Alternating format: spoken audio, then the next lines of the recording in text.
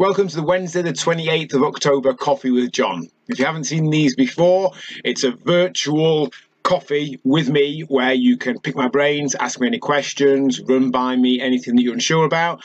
It's essentially the same as if we'd gone for a coffee.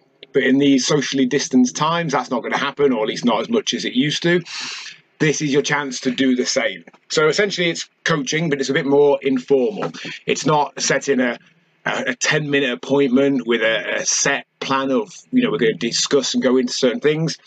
It's like meeting up for coffee, having a little chat. You running by me anything you're unsure about, confused over, heard conflicting advice about, struggling with, finding difficult, anything like that.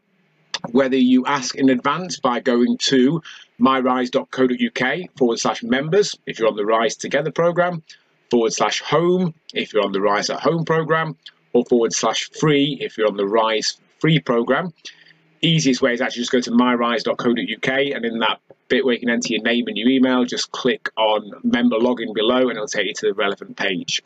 On there you can submit what you'd like me to talk about in these Coffee with Johns, which are on every Monday, Wednesday and Friday at 1 p.m.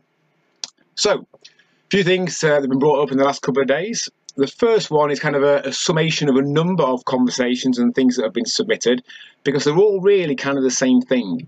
And they're all related to the mindset, which from my experience, nearly 20 years now in the fitness industry, will hold people back more than anything. And that's that mindset of being all or nothing, black or white, dichotomous thinking, where we have this theoretically perfect version of the way things would like them to be. And when it can't be that, we go to the opposite end of the extreme. So we intend to train 3 times a week and to eat in a certain amount of deficit, or to eat well by whatever definition we give for a certain number of meals or days, or however we see perfect, optimal, whatever it is. And when that can't happen, it just all falls apart a little bit. So when we can't make 3 workouts in the week, we don't do any. When we have one bad meal, we use that as a justification to have several more. We decide to write off the rest of the evening, day, weekend, week, month, whatever it may be, with a view to starting again at some point in the future.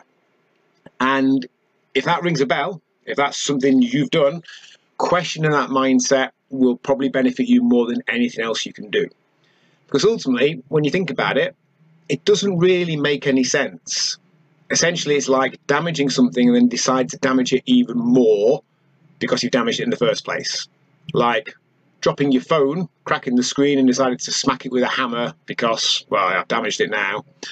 Or crashing your car and then decided to crash it again to completely finish it off. There is a definition of a write-off. When we write off our car, it's when the amount of damage done to it is so much that it doesn't make financial sense to repair it, because it'll be worth less than that would cost. That doesn't apply to our health, our fitness, our body, our weight, because whatever damage we've done to it, it can be undone. There's no set cut-off there. And actually undoing it, pulling that back, makes way more sense. It's the average of the day, the week, the month that is key. No one meal can be inherently fattening. Even if we've gone into a massive calorie surplus, chances are we've not had the whole day's worth of calories. We can average it out with a few tactical substitutions, reduction in portion sizes over the next few days. So, and the same applies to workouts. If you can't make 3 workouts, do 2. Can't do 2, do 1. Do a couple of workouts at home. Go for a run. Do something else. Even if it's just 1 workout a week, 1 workout a fortnight, it's still worth doing. It still has the benefit of the exercise itself. It will still make those certain amount of improvements. And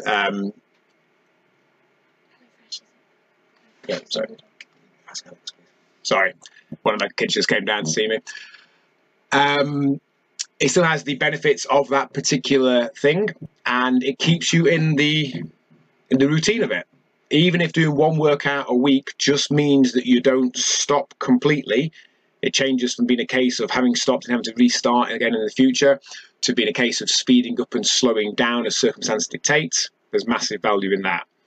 There is plenty of research as well that shows that that first workout is actually the most beneficial in terms of the return on investment per workout. That first one gives you the most.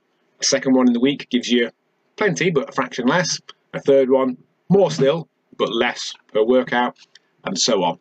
So if ever you've told yourself it's not worth doing one workout per week, the research and studies show the exact opposite.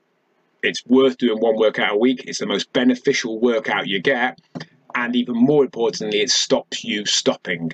It means that it's just that case of speeding up and slowing down. So that's the first thing to discuss in today's Coffee with John, is that one mindset that is possibly holding you back more than anything is that dichotomous thinking, black or white, all or nothing. It's not a write-off, doesn't make any sense. We have something that goes a bit less well than we might ideally have liked. The only thing that makes any sense is to try and make some better decisions going forward to average it out, or worst case scenario, just to stay level with where we are rather than sliding even further back. The next question has been raised by submitting at the website /home members or free is, what's the best exercise for weight loss? And the first thing I'd say is weight loss is massively overrated. Exercise is massively overrated for weight loss. Weight loss ultimately boils down to that calorie deficit. There are other considerations to make, but that's by far the most important one. And the amount of energy burnt when exercising is relatively small. If you actually work it out precisely and then subtract the amount of energy you've just burnt by just being alive or walking around or doing whatever else, most workouts will burn in the magnitude of a few hundred calories. And eating a few hundred calories is way easier than doing a workout. If it was purely down to exercise, I don't think I'd have got lean best part of 20 years ago and kept roughly where I am ever since. It's much, much easier to make adjustments to your eating than it is to burn a few hundred calories slogging away doing a workout. That doesn't mean exercise isn't worth doing. It has tons of other benefits. It's fantastic for improving health, fitness, endurance, strength, longevity, reducing aches and pains, improving mood, all that sort of stuff. And if we look at it for those benefits, it's much more appealing. If we look at it from a weight loss perspective, it's massively ineffectual, and it almost, to some degree, kind of demonizes eating. So we're going to have to exercise to undo that thing that we ate that we enjoyed. Just create a calorie deficit. As with most things, doing it the easiest way possible makes most sense. Why make it harder than it has to be? A reduction in your eating of a few hundred calories is barely noticeable. It might be a slight reduction in portion size, either in one particular meal or across the board. It might be a few tactical swaps that mean you can actually maintain overall portion size, but by going for lower calorie density foods, you're maintaining the volume of food or potentially increasing it. There are certain foods that you're going to struggle to overeat on. You can pad your meals out with certain veg, etc., and have as much as you could possibly need to be full. So ultimately, best exercise for weight loss is a mathematical one, and it's working out what calories you need to lose weight and how best to do that. And then the final thing that's been raised in advance, and in a second I'll check the page to see if anyone's commented with any questions live, because if you are watching this live and you have any questions, feel free to comment with them. If you're watching this later on Facebook, then comment on the video because I'll still get them. If you're listening to it on the podcast, then go to the website to ask your questions on there. If you didn't know, within about 5 minutes of the end of this video, it's available on the podcast, which you can find on all podcast players, either by searching for The Daily Rise or by going to myrise.co.uk/podcast, and it will redirect you to your podcast platform of choice. But the third thing that was raised was, how long should I work out for? And to me, it's a similar answer to the calorie one, is make it as easy as possible to do. So work out almost for as little time as you can get the amount of work done that needs to be done. When work matched, as in the total amount of energy expended and effort got into it, is accounted for and equal, there's no more benefit to doing that over 2 hours than there is in 30 minutes. If you can increase the intensity and get your work done, your exercise done, that volume of exercise within 30 minutes, brilliant. you're way more likely to stick to that because logistically it's easier to fit into our already busy diaries than it is to fit 2 hours in. You may have heard that lower exercise intensity is better for fat burning, and you may have seen graphs on cardio machines in gym that seems to suggest that you should keep your heart rate around about 60 to 70% of its maximum, and those machines will often tell you to slow down and reduce the level because your heart rate's getting too high. Well, that's kind of true. Generally speaking, the lower your heart rate is, the higher proportion of your energy is coming from fat stores. It's not the beating of the heart as such that's causing that. It's reflective of the intensity that you're working in. And it's true that the lower the intensity, the higher proportion of the energy you're burning is coming from calories, but also just the less energy you're using. So when you're asleep, that's when you have the highest proportion of your energy usage coming from fat stores, but you're not using very much energy. It stands to reason that you're better off burning, and I'm making these numbers up here, 500 calories, 50% from fat stores, versus 200 calories, 80% from fat stores.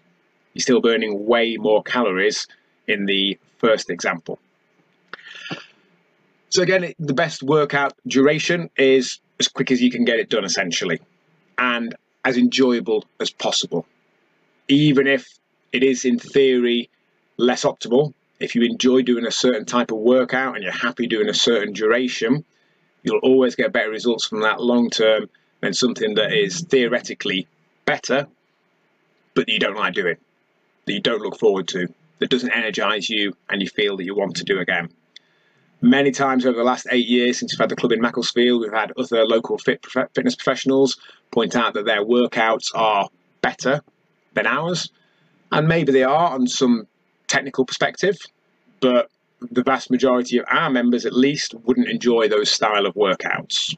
So again, that 80-90% is effective workout that you enjoy, that you're going to come back and do again, that is short enough and enjoyable enough that you can fit into your diary and you want to do it, will always hands down beat some other theoretically better workout that you struggle to fit in, that you don't want to do and don't enjoy. So guys, that's the Wednesday the 28th of October 2020 Coffee with John. It'll be available on the podcast in about 5 minutes. Again, if there's anything you want to discuss in this, then ask either as a reply on the video, or again, go to myrise.co.uk, click on that member login just below the opt-in, or set up a login for free if you haven't already. We're on a mission to help 1 million people rise by the year 2030, but we need your help with that. If you haven't already, set up your Rise for Free account, which you can use to access custom weight loss targets, hundreds of recipes filterable by various criteria, and daily support from things like this, the blog and videos. And tell your friends, tag them in stuff, share it, let them know.